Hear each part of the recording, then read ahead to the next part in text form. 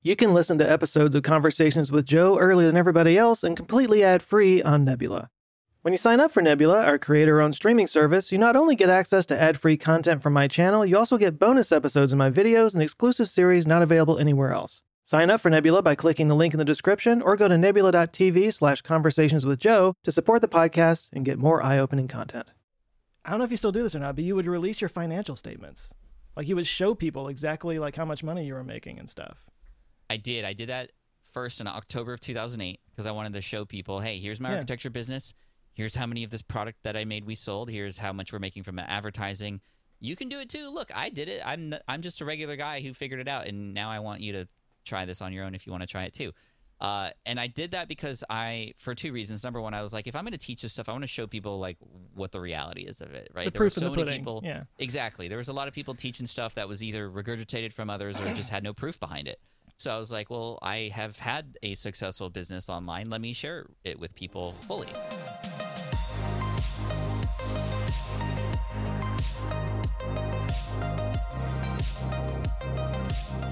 Today I'm joined by an old school podcaster, really one of the OG podcasters from the very beginning of podcasting. To get an idea of just how long he's been doing this, this is my 13th episode, lucky 13.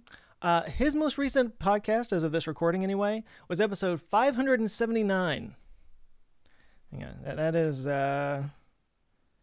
45 times more episodes than I've done.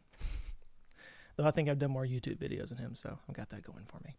But the guy I'm talking about here is Pat Flynn from the Smart Passive Income podcast, where he teaches people how to start their own businesses online and be successful without just throwing away their lives in the process. So when I started this podcast, I was putting together a list of potential people that I would want to have on here, and I had several different buckets of people that I was putting together. And one of those buckets was content creators who inspired me back in the day. Not just because I think they're inspiring people with a good message, but frankly because, I always wanted to meet them. Long before I was a person with a YouTube channel myself, I was just like everyone else. I watched other people do this and I wanted to meet them. And now that I'm here, I will absolutely abuse the privilege that comes with being here and take the opportunity to do so. Shamelessly. I apologize for nothing. And Pat Flynn might have been one of the top 3 people on this list of content creators I was talking about, because listening to his show and learning from him really was one of the things that set me in the direction to get me where I am now. But all this we get into in the podcast. I'll let you listen to it there. But seriously, if you're thinking of starting an online business, or if it's something you've been working on, or you've started and you feel stuck, I cannot recommend his podcast enough. It's definitely a must listen. But anyway, enough plugging the guest. I just want to thank Pat for taking the time to meet with me. I thoroughly enjoyed it. But for you guys, I'll stop talking and jump into my conversation with Pat Flynn.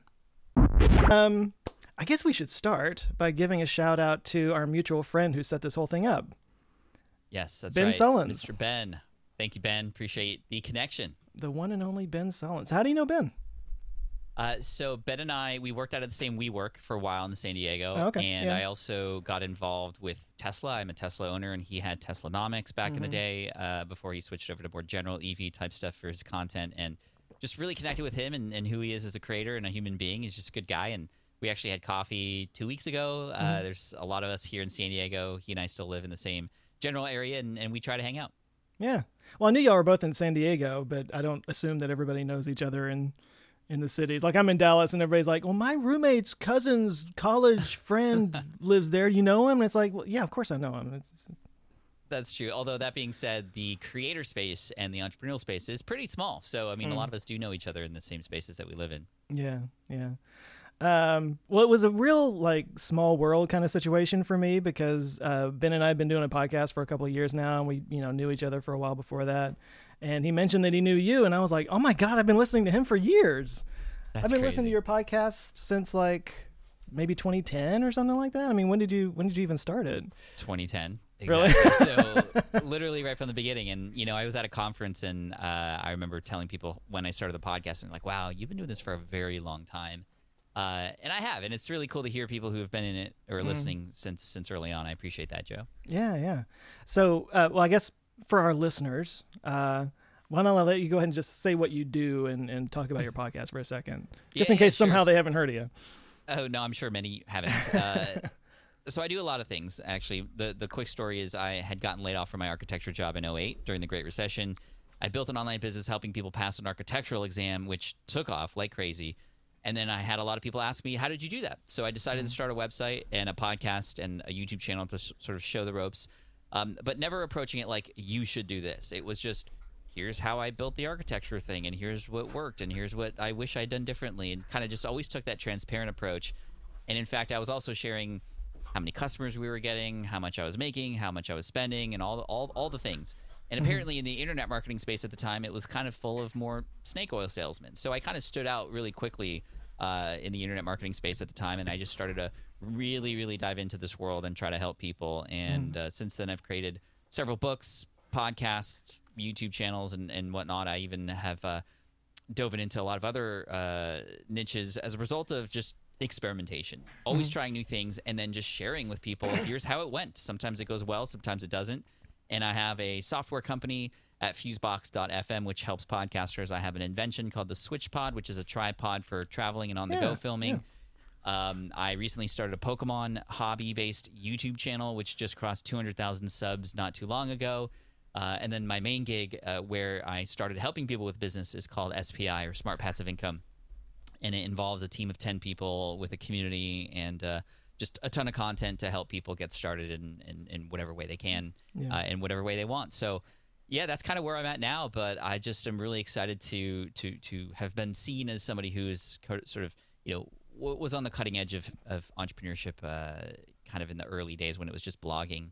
I was definitely one of the OG podcasters, and I still do that, and I still teach people podcasting. It's my favorite platform, and here we are on a podcast together now. Ooh. How often do you do other people's podcasts?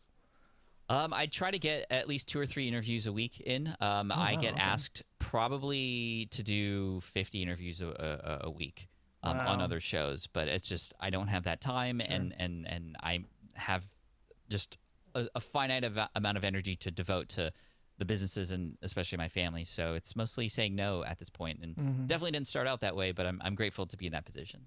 Well, I'm grateful that I'm one of the people you said yes to. Wow. Well, you can thank Ben for that. Feel special now. Yeah. See, it is the contacts. It's the people you know. It's the friends you made along the way, right? It really is. It really is. Something that you used to do that kind of blew my mind back then, and now that, and I don't know how much you might know about me, but I've got a YouTube channel that's at about 1.4 million right now, and so it's kind of become a whole thing. So I have a bit of exposure and all that, But you would actually release your, I don't know if you still do this or not, but you would release your financial statements. Like you would show people exactly how much money you were making and stuff. I did that first in October of 2008 because I wanted to show people, hey, here's my architecture business.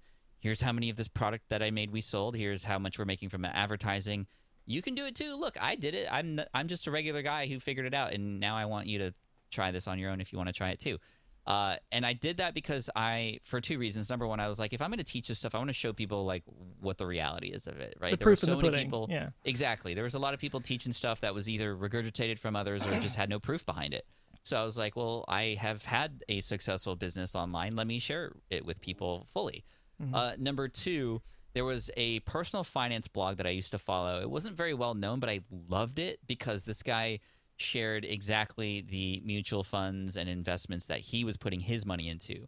And it was like I could follow his advice more fully because he was actually putting his money where his mouth was. And so that was mymoneyblog.com. And I got inspired just to be fully transparent in the same way. And plus, if you're investing in the stock market with companies, they have their earnings reports. They share the numbers because we want to know whether or not we should continue to invest or the health of the company. So I was like, I'm just going to do this in, a bullet point list post once per month. And it was supposed to be just actually 1 month. And so many people loved it that I just kept going with it. And I went with it for 10 years straight. And in October of 2018, I decided to stop it. And the reason was because we were at a point now in the business where we were generating over 6 figures a month, and people were seeing those numbers and going, this is way beyond my level. Like, you're beyond me. It was almost intimidating to people. It was too intimidating. Wow. Exactly. Okay. So my goal is to help inspire and serve those beginner entrepreneurs. And that was doing exactly the opposite. It was actually making them feel like it was out of reach or that they were too late or any of that stuff. So I stopped it and focused on, well, just here, let me help you with your first steps. let me help you build your email list to 100, and we created a challenge for that, and all those kinds of things. Versus what some people read as, some people misread those income reports as like, look at like Pat saying, look at me and how much money I'm making, which it never was that. Yeah. But when you get to that level, it's like, why are you even sharing this? It's not inspiring. You're just doing this to show off. And I was like, I read that and I'm going to respond to it. That makes sense. I just remember you would do that, and I was like, God, the balls on this guy to just like just to share that so transparently. And then when I started doing YouTube, it became clear really early on that like maybe not that level of transparency, but just like really sharing yourself with people and you're being transparent with people, people connect with that. And what's funny is, I don't know if funny is the right word, but like I've actually gotten away from that quite a bit in the last couple of years, just because as the exposure has grown, there's some people that aren't quite all there, and it got kind of scary for a little bit there. So I've backed off quite a bit on sharing that kind of thing. Yeah, I mean, there's a line, and we have to realize that the bigger our audiences get, the more crazy people there are that we're attracting as well. I mean, I wrote about this in my book Super Fans, which was about building fans, but there's a whole chapter about the dark side of that. And so you do got to protect yourself. You do got to do what's right for you and your family. But at the same time, I think that people do appreciate openness. People do appreciate transparency. And you can move that level wherever you feel comfortable, right? Don't just share your income because Pat's doing it, right? And I know a friend of mine, his name's Chris. He is known as a virtual CEO. And he wants to build teams so that he can take as much time away from the business, have it continue to run, and he can have more time to do other things. So instead of an income report, he did a work hours report. So every week he would report how many hours he actually worked this week, and then how the business had done, not financially, but just the fact that he was slowly removing himself from the business by making these hirings. And that was inspiring, right? Because it went with his brand of virtual CEO and hiring out and building a team. So now he's at a point where he's like 4 hours a week, like literally 4-hour work week, which, was seemingly impossible, but now with teams and automation and systems, it can be done, and that's inspiring. Yeah. So I got really into that for a while, the whole Tim Ferriss thing. Did you do a low carb diet? The slow carb diet? I did do the slow carb diet. You did do so, yeah. Lots of lentils. Oh gosh, I hate you. I hate lentils. I used to make this. I would just call it mush, and it was lentils and chicken, and I want to say like peas and carrots and some veggies in there and stuff. And I would just like make a whole week's worth of it and just eat it. It was like gruel, Yeah. Luckily, I'm the kind of person that can just eat the same thing every day, and it doesn't bother me that much. But yeah, I don't do that now. I do way too much Uber Eats. Actually, it's kind of embarrassing. Oh yeah, DoorDash over here. Yeah, for sure. But yeah, no, I have failed miserably. Actually, this was one thing I didn't want to jump into it so early, but since we're there, I wanted to talk about the whole work-life balance kind of thing. Yeah. Because for a while there, it was very much hustle culture, and it was, what's his name? Hello. Vaynerchuk? Gary Vee. Yeah. It was Gary Vee and Seth Godin and those types that was just like, you just got to crank, do the grind, and a lot of people were inspired by that. I was inspired by that. But I feel like there's been a shift away from that in more recent years, where it's kind of like, we need our lives back a little bit. Yeah. Anti-hustle, actually. Anti-hustle is what it's called? I mean, that's like a definition of like anti-hustle culture. It's like, we are so tired and overworked now. Like you said, we need to get our life back, and screw that. So that's like the new movement is anti-hustle culture. Yeah, which is interesting. Yeah. That is interesting, and I've failed miserably at that. My thing is, I'm really, it sounds pretentious to even say this, but I'm really more of an artist than a business person. Like, I just love to write, and I love to create. That's what led me to doing YouTube. I actually have a side business that was partially inspired by people like you, that I sell a vitamin supplement for a very specific medical condition. It's for canker sores. I'll tell that story just real quick. This is a problem that I've had and other people in my family have had. I've had it my whole life. It's not herpes. It's not cold sores. It's the canker sores on the inside. And you go to the dentist or the doctor, and they're just like, yeah, some people get them, man. I don't know. And I'm like, dude, I can't eat. Give me something.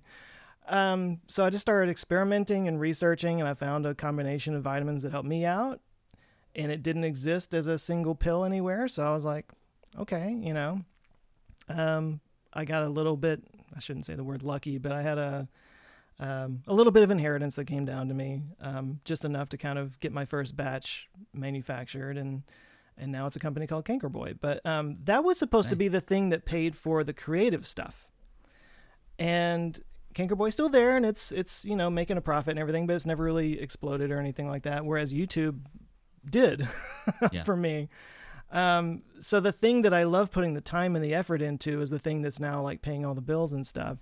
And it's really, really, really hard for me to not just constantly be working.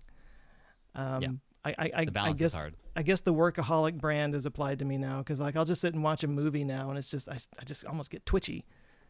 Like I can't get away from it. It's hard to turn it off, man. It's very hard for people like us to turn it off, and it either will lead you to a point in your life where there's something dramatic that happens to reset you, right? It's similar to like my dad. He was eating poorly, suffered a heart attack. Now he's eating better, right? And we don't want to get to that point where we have our version of a heart attack, but for many entrepreneurs, that's what it takes, right? And for me, I didn't have something super severe like that, but I remember even before I had kids, my wife and I were having a conversation, and like her mouth was moving and she was making noises, but I was not listening. I was in my head thinking about the next product launch or the email that I had to write or all that, the next video I was going to make or whatever. And she caught me like literally mid-thought. She knew that I wasn't listening. She was like, "You're not listening to me right now, are you?" And in a very stern voice, right? And I was like, "Yeah, I am." And she was like, "Well, what did I just say?"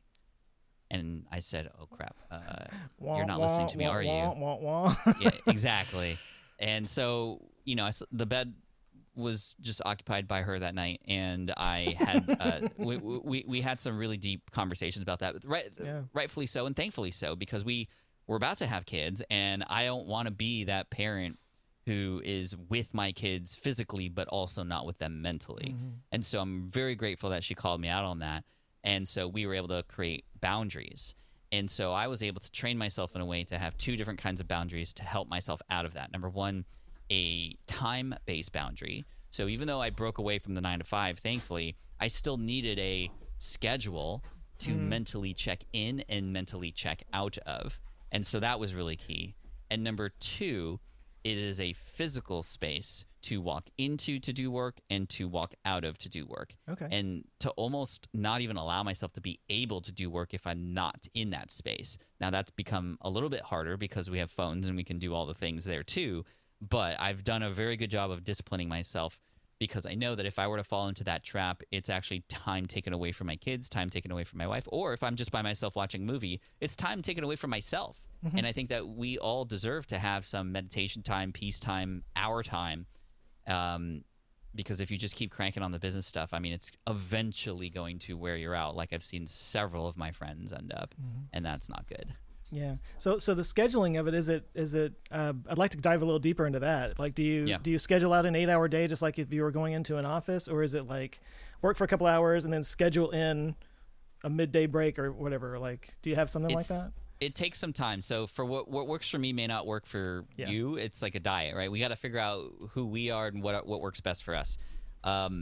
For me now, I mean, it did start, okay, I'm just going to go back to 9 to 5 and work 9 to 5. And I determined really quickly that that was not going to work. I needed breaks. So I started to put breaks in there. But then I realized that I needed some more guidance, some more discipline on what I was doing each day, even leading into it. So now what happens is my days are scheduled as follows. Monday is writing day. Tuesday is podcast day. Wednesday is meetings day. Thursday and Friday are cleanup days, essentially. And that allows me to go into one of those days knowing that, okay, this is my podcasting day. I can be mentally ready for it. I can make sure to schedule things just on that day. It doesn't always work out because other people have schedules too. But I try to say, hey, my podcasting day is on Tuesday. Do you have anything on Tuesday? And in most cases, it works out. And that helps me with productivity because I can batch process those things on that day versus bouncing around from one thing to another. I found that when I bounce around from one thing to another, I lose a little bit of momentum between each. And so there's that sort of transition cost that comes with that versus I can be in the flow state more easily if I'm just cranking on writing on Monday, for example. And then, we are designing the business in this way too. We have 10 people working full-time in my SPI media company. We have a 4-day work week. And so Friday is off, and that allows me to go fishing or to have something scheduled that is literally outside of business, in many cases outside of even connectivity, so that I can recharge and have that time for myself. And yeah, lately it's been bass fishing. Where do you do that? There's plenty of lakes in San Diego to be able to do that for sure. I'm very close to buying a kayak for my 40th birthday. And then I might start competing in tournaments and such because kayak fishing is taking off right now. It's really fun. That's the new thing. That's the new hotness. Yeah, especially because gas prices and boats need gas, and people want to be out in the water still, kind of thing. Yeah. So I guess you'd have to like pack your rods and gear and stuff. Yeah, if you look up bass fishing kayak, it looks like a mini battleship. It's awesome with poles sticking up, and there's rod holders, and there's a little trolling motor, and there's just all these things. What's really cool about these tournaments is like they also are better for fish, because with bass boats, you put them in a live well, right? And then you weigh them and you do all the things, and then you like dump them all in one area, and they're like, hey, I was far removed from my home. Where do I go? Versus this one, it's called CPR, catch, photo, release. You take a photo of it with a measuring thing, and it dynamically gets uploaded, and the leaderboards for these tournaments get changed like dynamically, and then you put the fish back. It's like really cool. So you can know that you need like a couple more inches on the next fish right before the tournament ends or something. It's just really fun. Anyway, sorry. Tangent. No, I love that. Actually, that's one of my favorite things when I talk to people like you, is to get you to talk about something that you don't normally get to talk about, but you're really passionate about. I think this is the first. I know nothing about bass fishing. I know nothing about it, but I would love to hear you go in deeper on it. Like, how do you get bigger fish? Like, it feels like a very luck of the draw kind of thing to me. It is and it isn't. I mean, it depends on the season. Pre-spawn, spawn, post-spawn, there's different areas of cover where bigger fish tend to lie. There's male versus female and the different behaviors of each. There's the temperature. There's like a million factors. And I'm still learning about this myself, but you could have the biggest bait and catch the smallest fish, and you can have the smallest bait and catch the biggest fish. So that's part of the fun too. You never know what you're going to get. And I am a little bit competitive, so to add a little tournament aspect on top of that is going to be fun too. But I'm not going to create a YouTube channel about it. You should start doing the what is it, the cat that catch the catfish with their hands? Oh yeah, the catfish would eat me most likely. Yeah, I'm having a brain fart on what that's called. Yeah, somebody's I've seen screaming that on at their radio channels. right now. But no, everything that you just mentioned about finding the bigger fish, that would apply to everybody on the lake that day, right? I mean, yeah. Although there is even like. There's this thing called live scope, where literally it's like a screen in front of you, and it sends certain sonar signals out, and you get these like patterns back, but it's in real time, and it's not just like what's below you; it's what's in front of you. So you can literally see fish moving in front of you. You cast your bait out, and on the screen you see your bait. Oh wow! So they call it video game fishing, because it's kind of like that. And there's this debate in the community right now. It's like, is that cheating? Because it's almost like too easy, but that technology is available now, and you also use sonar, and you've used it for years. This is just an upgraded version of that. Anyway, it's kind of fun. I can tell you, like, I need to stop talking about this. No, I like, now I'm like, maybe I should start a podcast or something about bass fishing. You're clearly into it. That's fun. I feel like I could talk about this a lot now. Anyway, go well, ahead, just again, to me, growing up in Texas, you would think I have a little bit more experience with fishing, but I really don't. I've been a few times, but not that much.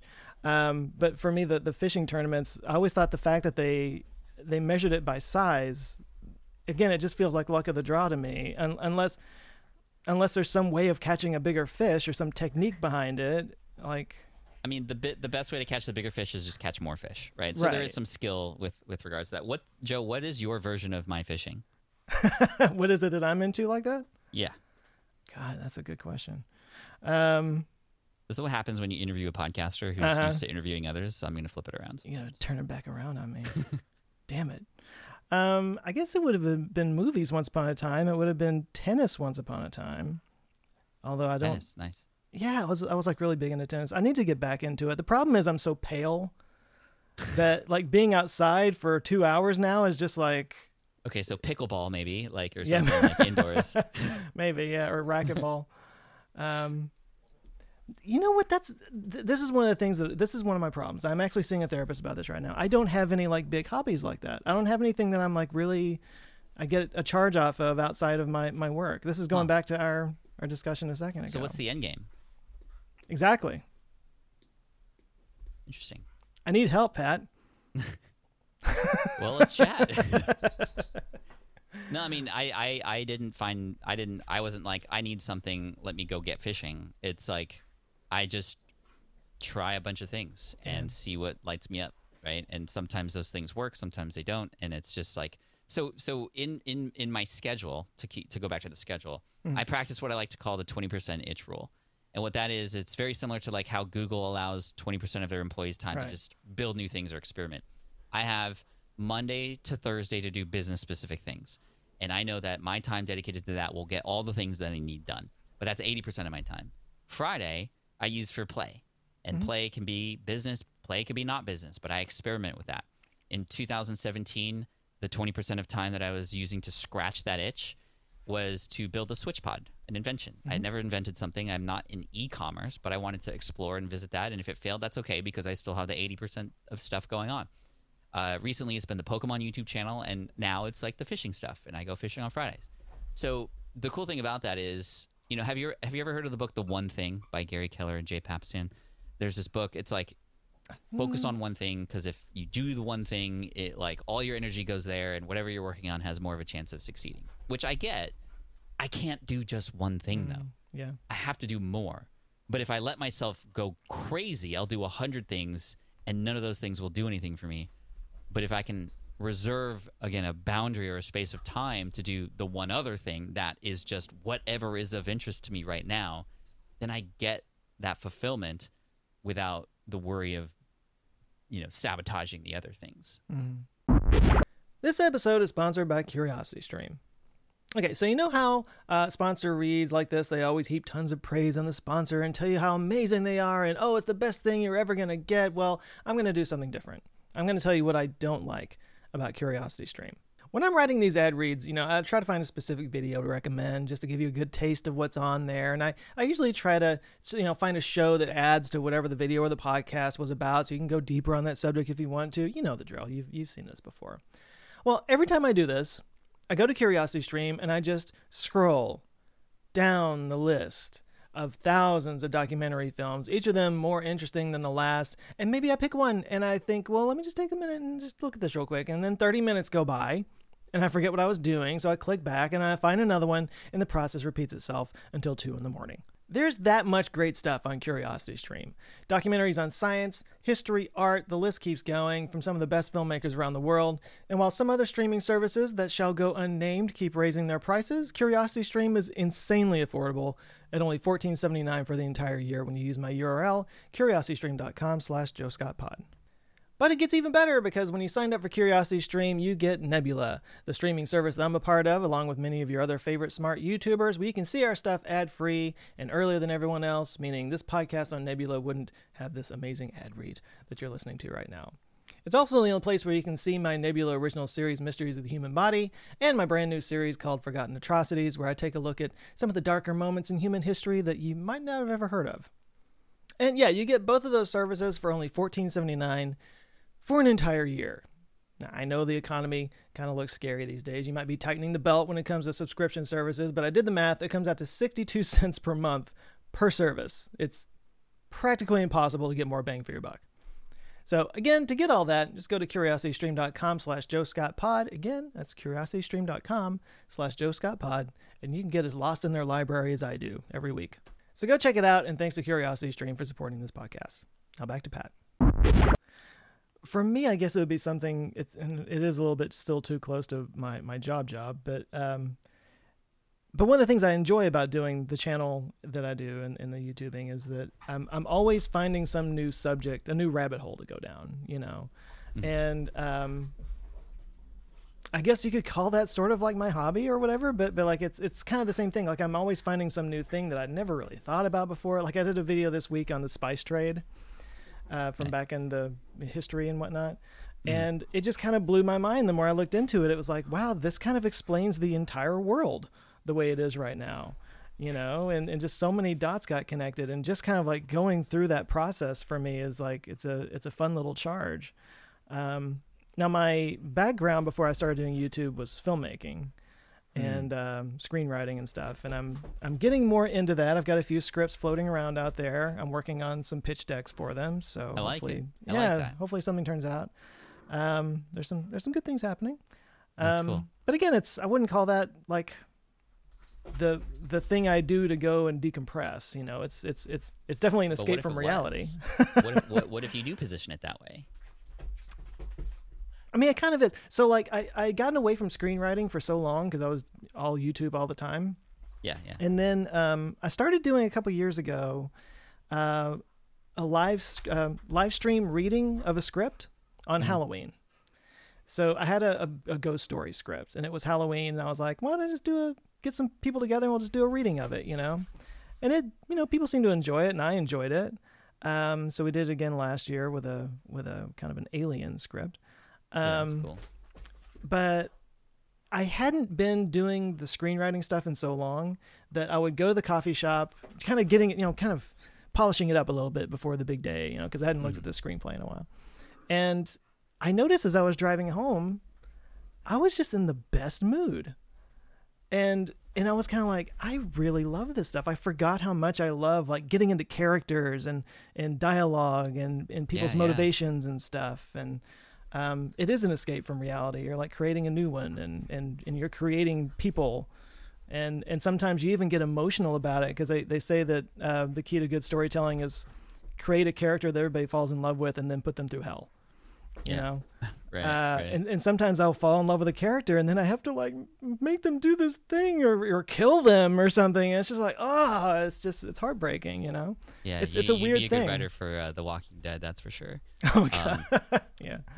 Exactly. That's what if you were just like, that is my thing, and I'm going to make sure I make time for it because it does fulfill me with no other reason than to just have fun with it. And if you happen to use it also for the YouTube channel, cool. If not, cool. Like, that's awesome. I'm getting back into escape that, is really important. Yeah. It's something that I've actually said. I love giving advice that I don't actually take. But it was like, look at what you did when you were a kid just for fun, just because it made you happy, you know? Fishing. And fishing. Well, I mean, for me, it was tennis, you know? But things that you did when there wasn't a profit motive and it wasn't something that paid your bills, you know, what was it that just gave you joy, and reconnect with that. That's what I keep trying to think about, is like ways that I could do that. Yeah. Does it spark joy? There's that organization book, right? Marie Kondo? It has you question like literally every item that you have in your house, and you're like, does this spark joy? Yes or no? If not, move it away. Yeah. Why don't we do that with our mental cabinets, right? And the things that we do. I like you that might framing. Find, you know what I mean? So. Yeah. It's funny how it can quickly become a therapy session, though, if you've been disconnected from that for so long. Oh, yeah. Where, like, I mean, talk about oversharing. No, I was seeing a therapist once upon a time, and first thing she asked me was, what makes you happy? And I just kind of sat there and was like, I don't know how to answer that. Huh. And then I was like heartbroken for myself. It's like, oh my God, what happened to me? I don't even know what makes me happy. It's a weird thing to get disconnected from, but I think it happens really quickly and really easily. I think you're right. I mean, we, especially in this space where things happen really fast and there's always the next thing to do, we don't have time to just like stop and think about, you know, what would be best for us. And especially when you combine that and just how fast things are with people who are so giving and so wanting to help others, it's like, well, eventually it gets to a point where you break down and you can't help others, right? It's why when you get on the plane, they say put the mask on yourself first before you put on others. And we always forget to do, I forget to do that. And I think, you know, it's important that we take care of ourselves so we can take care of others. Mm-hmm. I want to say real quick, since we're kind of dipping into that, I would be remiss if I didn't take the opportunity to say this. One thing that I love about you and your message and what you've always done on your podcast and stuff is it does seem to be always in service of other people. Like that is front and center always. with what you talk about. And I think that's so powerful because you do talk about like ways to make all this money, and there is a lot of money involved and stuff. And there's all these like sort of marketing techniques, and that can get, well, it can get overwhelming for one thing, but it can also get kind of gross, if you frame it in that way. But you have always been about like create something that will help people. And then give them information around that. And, and then you can use the giving of that information to build a sales funnel and, an email list and all that kind of stuff. But it was kind of like start there. And I just want to say, I always thought that was just a great message. And you were able to kind of do the hustle culture thing, if you don't mind me, using that term or whatever, but like, do it in a way that is of benefit to other people, not just yourself. I think and I would love to give you a chance to talk about that. No, thank you. First of all, I appreciate that a lot. What's a little scary about that comment is is that unique that it gets pointed out because everybody else is doing it for themselves? And the answer is probably, yeah, in many cases, that's probably true. So it was favorable when I first started out, first of all, with the how to do business stuff, that I already had a proven business, right? Many people were regurgitating other people's information and pretending that they knew what they were doing when they didn't have any proof for themselves. But secondly, like, I think it definitely helped that I wasn't even trying to generate an income from the how to do business stuff because I already had the income coming in from the architecture stuff. So there was nothing hard pitch about anything I was doing. It was just, here's what I'm doing, and if you want to do something similar, here are the tools that I use. And people would click on those tools, and it was an affiliate link, and that kind of thing. It's like the difference between somebody standing up at a podium and saying, do this, you need this, go do this, versus me just like on the ground with people being like, well, here's what I did, and this worked, this didn't work. If you want to do it too, well, like, here are the steps so that you don't have to figure it out yourself. Yeah. And that's the approach I took. And so it became very clear very quickly that the more that I poured into helping people figure things out and remove the confusion, the more people were just like, well, how can I pay you back for that? Like, you've helped me so much. Can I, like, people, like, one guy sent me literally his credit card number and was just like, can you charge $100 to this card? Because I feel like I owe you for all that you've given. Wow. Me. And I was like, first of all, don't ever email anybody your credit card. You idiot! Yeah, but I was also very grateful, and I was like, I don't need anything from you. But then he insisted, and then I gave him my PayPal, and I was just like the law of reciprocity really plays a role here. Mm-hmm. And so I just pour in as much as I can. And now I have other mechanisms, courses, and a community, a paid community and such that people will invest in. But they invest in after knowing that, that they're going to be paid attention to and that they belong, but they're also saving time and money by investing in what we've already gone through, right? It's almost like you're paying not for the course content, you're paying for the decade-long worth of experience that I've gone through so that you can just get the result quicker yourself and get it faster. So thank you for saying that. And that's what I try to teach others, right? Serve first, help other people get what they want. And it just is mind-boggling to me that, like, isn't that how all businesses should be? Like, why is this such a unique thing that stands out? Like, that should be foundational, and yet it's not. Well, I mean, I'm sure there's other people, and there's some that I'm thinking of, but you were one of them that really stood out for me anyway in the early days. But I wanted to, like, excuse me.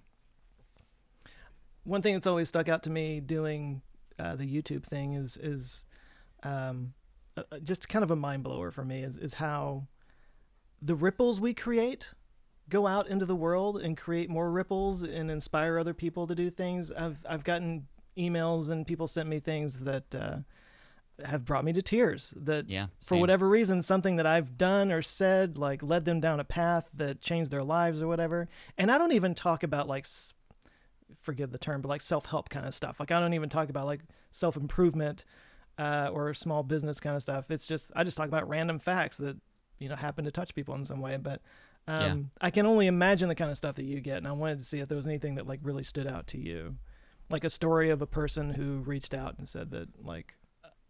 So my podcast started in 2010. 2012 comes by and I'm seeing like plateaus, like in all the numbers. Yeah. And my blog is taking off. The YouTube channel is doing really well, but the podcast is just kind of stagnant. So, I consider dropping it. But right before I dropped it, I got an email from somebody in Poland. His name was Michal, Michal, and it was like pages long, this email. And thankfully, he had a good subject line that allowed me to want to read it, and that was, Pat, you saved my life. Please read this. Oh.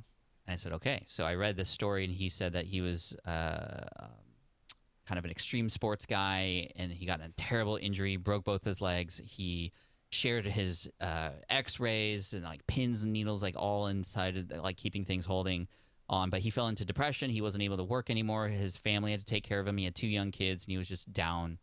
And he said that he discovered my podcast while he was waiting in bed, just kind of in recovery mode. Mm-hmm. And that even though I don't talk about physical therapy or, self-help in that kind of way as business, he said that I became his rehabilitation coach. And every day he'd listen, and he said that he listened to an episode where I talk about goal setting. And when it comes to goal setting, I often recommend you go beyond what you think is easily possible so that you can continue to stretch yourself. And he said that with 2 broken legs, he was going to run a marathon in 2 years, or in a year and a half in Warsaw, Poland, 26.2 miles. With 2 broken legs, he said that. He said, every day you listen to my podcast. And I'm like reading this. I'm like, oh my gosh, this happened this whole time, and I didn't even know any of this. And at the bottom of the email, he shares a picture of him crossing the finish line on 2 legs, holding up a sign after 26.2 miles. And on the sign, it was in Polish, but he translated it. It said, thank you, God. Thank you to his kids. And thank you, Pat Flynn. Aww. And I was just like bawling, dude. Like my keyboard was getting wet. I was bawling so hard because I was just about to quit this. And he said, if it wasn't for your podcast, I wouldn't have done this. And what's crazy is since then, we've become friends, and he has been keeping me up to date with what he's doing. He is now one of the top podcasters in Poland. He has created a wealth management sort of financial company. He has self-published a book that had over 100,000 copies sold, and now his message is getting out there. And he shared with me a few years later a picture of another person crossing a marathon holding a sign with his name on it. Isn't that amazing? So ripple after ripple after ripple. And then I went to the UK to speak at an event in 2019, and I didn't know, but he was in the audience. And at the end of my talk, he came up and gifted me that banner with my name on it, and I have it up there. But I almost gave up on the podcast. And I vowed from that point forward to go, I'm never giving up on this podcast, because I have no idea who's listening to this, who is utilizing or needs this or could benefit from it. He didn't have to send me that email, but I'm grateful he did. But how many people are not going to send me that email, even though they're going through something similar? So, yeah, here I am 12 years later. Funny how that came at just the right time for you. He works in mysterious ways. He saved you too. Yes. He adopted me, as we say to our dogs or whatever. Can I share a similar story? Please. Sort I of? want to hear it. I got an email. This was maybe 9 months ago, something like that. I don't remember what the subject line said, but when I opened it up, there was an image in the email, and it was of a calendar of the date that had just passed, maybe a few days before or something like that. And so like on a computer, and there was an event on the calendar that just said the last day. And I'm like, okay. And I start reading this guy's email, and what he said was that a year before, he had been, I guess, suicidal in just a really bad place. And he basically said, I'm going to give myself a year to turn my life around, or else I'm just going to end it. So he went ahead and put in the calendar the last day as the day he was going to end things. But he said somewhere along the way, he found my channel, and for whatever reason, it sparked an interest in something. I did a video on something that sparked his interest or whatever. And he started looking further into it. He got more interested. He, went to classes for it, got a degree in it, got a job in it, totally forgot that he had ever written that event down. And then, the day came, and he came across his calendar, and he was like, oh my God, I totally forgot about that. And he remembered that it was actually the video that I had done that had set him on that course, and he had reached out to tell me that. Wow. And you're right, bawling. I was just like, I'm done for the rest of the day. Yeah, right. I can hardly even talk about it now. Whiz. It's just like, and I don't even remember what the video was. I was probably talking out of my ass the whole time and had no idea what I was talking about. But you it's never things know like who's that watching. you never know, and you never know what that person needs to hear, even if you're not the right person to say it. Incredible. It is amazing what we get to do. We're very lucky. I wanted to ask a little bit. Let's just change the subject now. Yeah. A little bit about like mentorship and finding coaches and stuff like that, because I've heard you mention that a few times. Mm-hmm. It's something I've always struggled with, is like finding a mentor. Like, how exactly do you go about finding a mentor, and how does that work, and do you have one, and that kind of thing? Yeah, I mean, this was a big topic when I was getting into entrepreneurship. People were like, you got to find a mentor so that you could sort of follow their footsteps and guide you along the way. And I was like, I don't even know anybody. How am I gonna like encourage somebody to want to help me out? And like, will they have the time? Like, is it gonna be expensive? Like, would they even do it for free? I don't have any money, etc. So I eventually learned that you could have what you might call a virtual mentor to start. And that might be a creator, a author, or a YouTuber, a podcaster, whoever, who seems to be living the kind of life where you want to go, or is doing things that you eventually want to get to do too. And you follow their footsteps. You read their books. You consume their content. Okay, so it's not a one-on-one. You're just kind of like reading what they create and correct. Because if using them as if they are inspiration. exactly, and if they're a good creator, they're likely talking to their audience as if they're talking to somebody just like you. Yeah. And it seems one-to-one. They're guiding you sort of asynchronously, if you will. Over time, I've sort of, initially it was people like Tim Ferriss and other people who I read.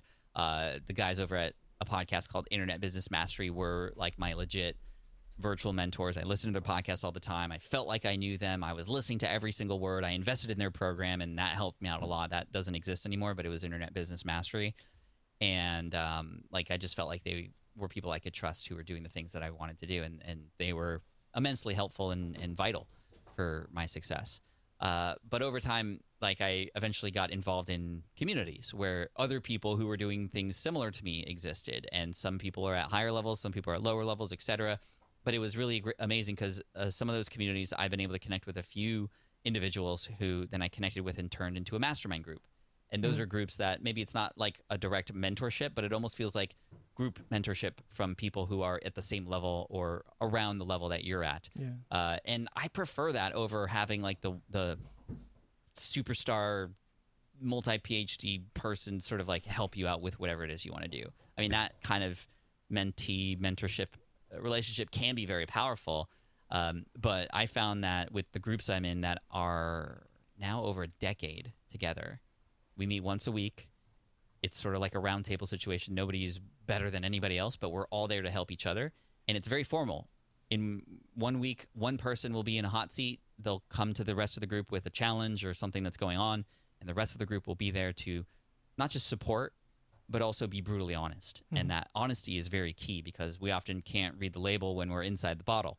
So a lot of big, not just business, but specifically like life discoveries happen in those conversations because of people who are able to see and from the outside who actually care, and I care just the same about their stuff too. I mean, they're very high up in the sort of world of people who I care about, right? It's like, God and family and best friends, and then my mastermind group, and then it's like, below that there's others, but that can be a great source of outside help is colleagues.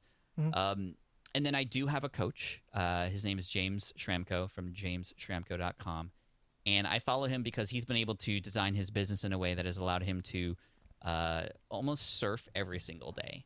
So he's been able to... Is this the Australian guy? It is the Australian guy. I was just listening to that podcast a little bit ago. Oh, awesome. Yeah, James is great. And because he is at a point in life where I eventually want to go. He's removed himself as much as he can from his business, still continues to run it, but it's allowed him a lot more time to, be peace, like be at peace and be beyond that, and mostly just advise his company versus like be in the day-to-day anymore. And that's where I want to go with mine. For a while in 2014 to 2018, my mentor was Michael Hyatt. And he really helped me with learning how to build teams because that's something he did very well. And I saw that he went to he created a conference called the Platform Conference. And the whole time, this was his company putting on this conference. The whole time he was in the audience, learning from the other speakers on the stage. And I was just like, how are you? This is your company, yet you're able to sit here. And he's like, I built a team for it so that I can do this. And they can build that. And they are way better than I am at building this conference than I ever could. So that introduced me to the idea of letting go of some things that I was doing, because I was doing everything myself before, from podcast editing to graphic design to the marketing and email writing, all the stuff I was doing. Now I'm at a point in the business where I can communicate with others in a situation like this on a podcast, or I can create and I can be on video, and the day-to-day, all the other stuff is already taken care of. And it's just, that's exactly where I want to be for right now. Eventually get to the point where I'm removing myself even more. But that's how that's my experience with getting outside help, mentorship, and coaching. Yeah. I actually have one of Michael Hyatt's books somewhere. That's why I was looking around when you mentioned his name. Nice. I forget where it is, but Best Year Ever, perhaps, or I think it was the Your World-Class Assistant. Okay. Yeah, that's a great one. Yeah. Because I've been building a team around my channel, and I have an executive assistant now and everything, and I'm still the worst delegator in the world. I'm working on it. It's skill. It is a skill. It is absolutely. A skill, yeah. What would you attribute that skill to? Is it about trust and letting go, or being more clear in your communication? All of that? I mean, all of the above, for sure. That being said, I'm not the greatest at managing a team either, personally, which is why I have an integrator in my business. This is a very common term, online business manager or an integrator. It's actually the person who I brought in initially, who is now CEO of my company. Right, I actually removed myself from CEO, and his name is Matt Gartland. But there's a book out there called Rocket Fuel, which is really amazing. It talks about this dichotomy of the visionary type person and the integrator type person. You kind of need both. It's very rare to find somebody who is both a visionary and an integrator, because they have different kinds of ways that their brains work. But if you are a visionary, which it sounds like you are, you might want to find somebody like an integrator who is very much in the weeds of the things of how they work and into the spreadsheets and all that stuff. So the way it works is like, I will come up with a project idea or an idea for some initiative in the business, and then the integrator, or Matt, will go, okay, like, I hear that you want to do that. Let me crank the numbers and see like what it would take to make this happen. And he'll come back to me and say, take this much money or this much of the team's time, or we'll need a hire for this, or yeah, we could totally do that, and we can do that if you give us the green light. We have the capability to do it with what we have now, yes or no. And so that's kind of how it works. That way, when it gets built also, I'm not even building it. I'm not even in charge of that. I just can stay higher level. But that book, Rocket Fuel, has been a game changer. And there are many integrators and online business managers that are out there, and they're worth their weight in gold. Cool. Yeah, I'll check out that book. I hadn't seen that one before. I wanted to step back just a little bit, because like what we're talking about is pretty high level stuff. It took me 10 years to get to this point, to where I have a team around me and stuff. But I'm sure you had talked about this. Maybe Tim Ferriss had too, or lots of people have. But getting a VA, like a virtual assistant, and there's people around the world that from places where they can work for pretty cheap and do little. I say little things, but it's not little things. It's quite a bit. They can take on quite a bit of weight off your shoulders. I did that when I was still working in my full-time job. I could barely afford it. And I was working a full-time job. I was running Canker Boy, and I had started doing the YouTube thing pretty regularly, maybe weekly at that point. So I was a busy dude. And I had just enough coming in from those side hustles that I could throw a little bit of money at a VA over in the Philippines. And just that alone, I think that might have been some of the best advice that I've ever gotten or ever used and executed on was like, just, you're literally doubling your productivity by finding somebody else that can just do all the little grunt work that just takes up all your time and eats alive your day. So I was just putting myself in the position as you were talking of like somebody who's just trying to get started, and it's like, there's no way I can do that. If you can find a way to just find a little bit of extra income and throw that at a VA, and you might know better than I do, I'm sure you do, the places you can go to find that kind of thing. But if you wanted to talk about that, but like that was it was just a tiny little step, but it was so extremely helpful. And it also like got me toward the mindset of like building a team and finding people to take the weight off you. Like you don't have to do everything yourself. You can find other people to be a part of it. So important. And you don't need a team of 10 or 20 or 100. One other person to help support you and take a lot of those things off your plate is revolutionary, honestly. Because those little things take up a ton of time when you add them all together, and all the transition time between that and the other things that you want to do and should do. The trick is, what do we hand off? And realizing that, well, you don't have to hand off everything. What are the higher or bigger levers, if you will, that you are able to sort of let go of? And then experimenting with it, trying it out. Letting go is very difficult. It took me years to hand off podcast editing because I was actually great at it and I loved it. But is that what I should be doing if I'm going to try to grow or try to create more, or try to build more relationships? Because that was taking 5 hours a week from me. But I was able to buy that time back, essentially. And a person obviously came on and helped me. And guess what? They did it better and faster than I could. So there's that. But even starting small, and yes, in the Philippines, there's a couple places you can go. The one that I highly recommend is virtualstafffinder.com. That's run by my good friend Chris Ducker. I think that's what I actually used, yeah. Oh, good. It's like a headhunter service for these kinds of people. Why the Philippines? Because number one, it's very economical. Number two, it's just the culture of Filipino people. I'm half Filipino myself. Very, very good English. Very, very loyal people. And, I found that was both a blessing and a curse. So it was a blessing because I was able to find somebody to work for 40 hours a week for $400 a month. And it was just like, that doesn't even seem like it's possible. Like, that's almost like robbery, if you will. You almost feel guilty about it? Yeah. And I actually offered more money to this person, and they refused. They didn't want more money because in the Philippines, when you have a lot of money, you also have a bigger target on your back from all the corruption and other things that happen over there, which is really interesting. Yeah, that is sad. So with $400 a month, they were able to put a roof over their head, feed their kids, put them through school, etc. And it was like, wow, this is unbelievable. And they're doing a lot of this work that is not on the top of my priority list, but needs to happen still. But the biggest levers often come from the things that you can do that you are also good at, but that you shouldn't do.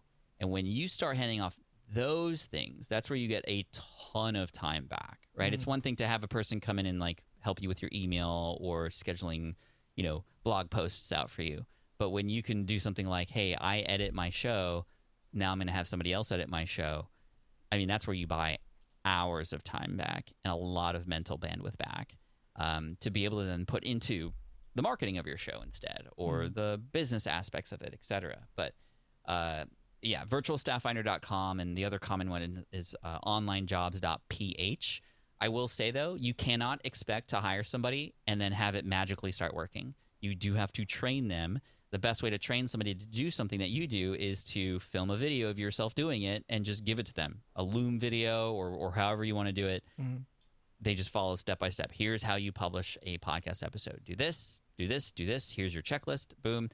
And yes, you're kind of forced to create those when you train. But the beauty of that is, let's say that person leaves or you hire somebody on the team or whatever, you now have a SOP or standard operating procedure that you could share with somebody else to do to pick it up where they left off. And so that process is beautiful, and you can just start small. And if you're anything like me, you will start small and go, oh my gosh, this is the most amazing thing in the world. And now I have a team of like 10 people who literally are working full time. The curse about working with a VA is from the Philippines and many other overseas countries is that they will do everything that you tell them to do and do it well and do it on time, but they will do nothing more. In Filipino culture especially, the worker never oversteps the boss. They will not suggest to do things better. They will not suggest anything beyond what it is that you tell them to do, right? Versus like, I wanted people in my company to feel like they took ownership in certain parts of it and could create themselves to kind of expand and improve processes, which likely won't happen from a VA that you hire, but could happen from somebody like an integrator or other business people that you might hire. Yeah, that's interesting.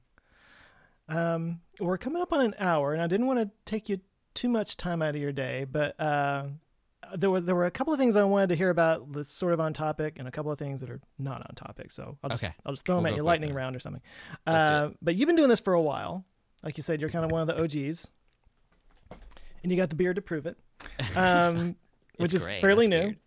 Yes, oh man, mine is so gray now. And the problem with doing YouTube is like I shoot a video of myself every week, and you can just see the aging. Do like happening. A time lapse like thing of like your beard and seriously, it's too depressing to do. I that's the reason why I haven't done it. I actually did a video on aging a couple weeks back, and I started to do that, like just do like a AI morphing over the years or something. They're like, yeah, or the Michael Jackson black and white video or something at the end. Oh, right.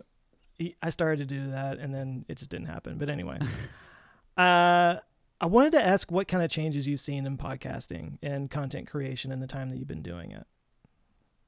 Yeah, as far as like people starting new podcasts, the riches are in the niches. I found that people are more That's successful. Still true? The more, oh yeah, it's even more true because there's just so much noise out there. We're all suffering from content bloat right now, right? Mm-hmm. And everybody's playing content tourist, but we want to go deep.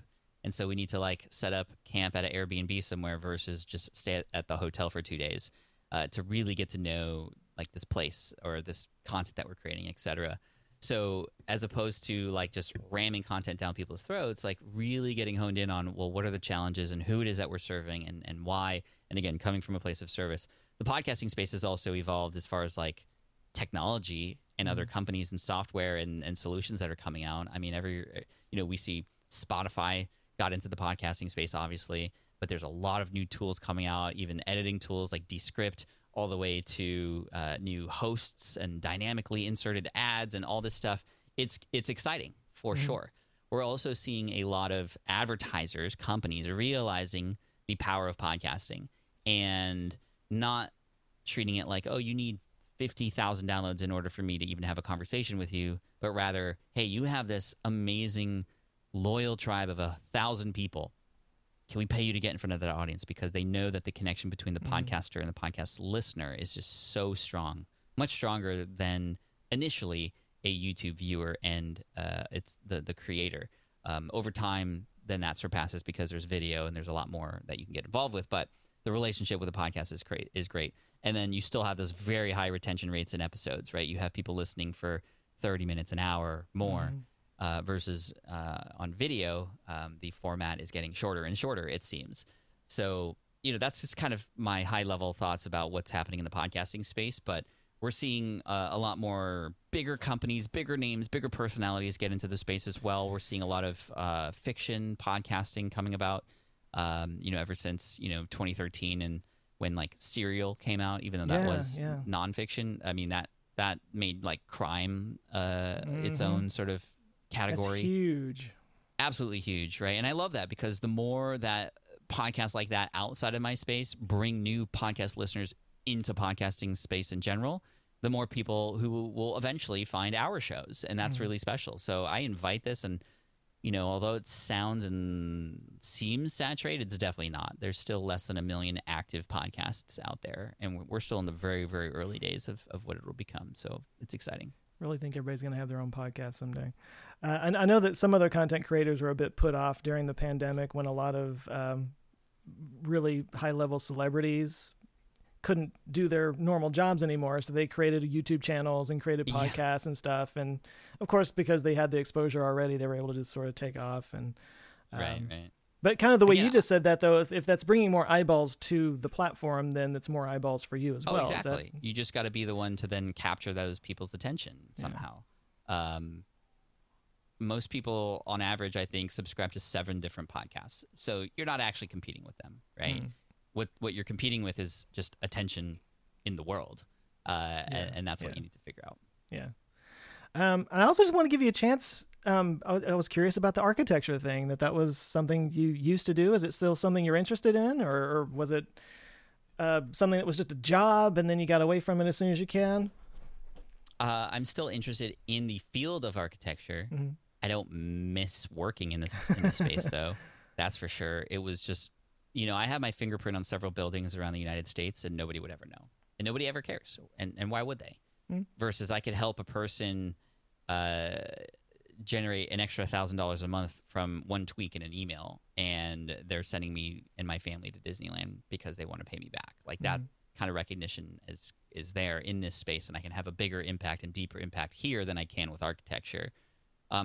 So I do miss parts of it, but I don't miss AutoCAD.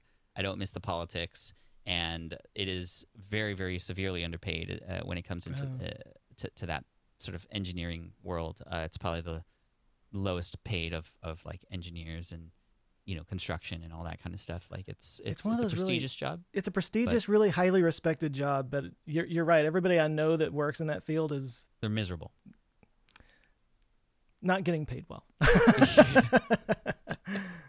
But that's such a Pat Flynn answer you just gave, because like a lot of people who go into architecture, it is a lot about like, I can build this structure that will outlive me. It's like, it's sort of a monumental kind of thing, but you turn it around and we're like, but I could move other people and I can shape the world in that way. And that's more important to you. I think that's a very Pat Flynn answer. I want to feel the effects of the people who I'm helping versus just building a shell that they live in. Yeah. Cool. Yeah. Well, I'll tell you what, that's a good place to end, because I wanted to wrap up by saying I am one of the people that you inspired. Thank you, Joe. I'm just going to straight up come out and say that. Like I went through a period there where I'd been working, like I said, I had a filmmaking background, very difficult, career choice. And I wound up going into advertising. So I was working at a newspaper in an advertising department. And it was a job, and it got me out of debt, and it got me insurance and all that kind of stuff. But I was very unhappy there. So I started looking into anything and everything that could, give me something more along the lines of the life that I wanted. And I stumbled onto your podcast, and I ran into, Tim Ferriss's work and everything. And I just consumed it. And, I don't want to give you too much credit because I still did a lot of work, but it was all the work. I'm just the guide, and provided that spark. But you provided the spark, yeah, and you made it feel like it was something that could be done. And I know I'm one of just like thousands of people that feel the same way. So I just wanted to say thank you right off the bat. Just like, hey, thank you for that, Joe. That means a lot, and I hope you and your viewers and listeners get something out of this. And I'm looking forward to doing more with you in the future. This was super fun. We'd love to. We'll go bass fishing. Let's go. And talk about Pokemon. I didn't get to Pokemon. I was curious what your whole thing with that is, but yeah, maybe we could say that for later. But save it for later. Yeah. Anyway.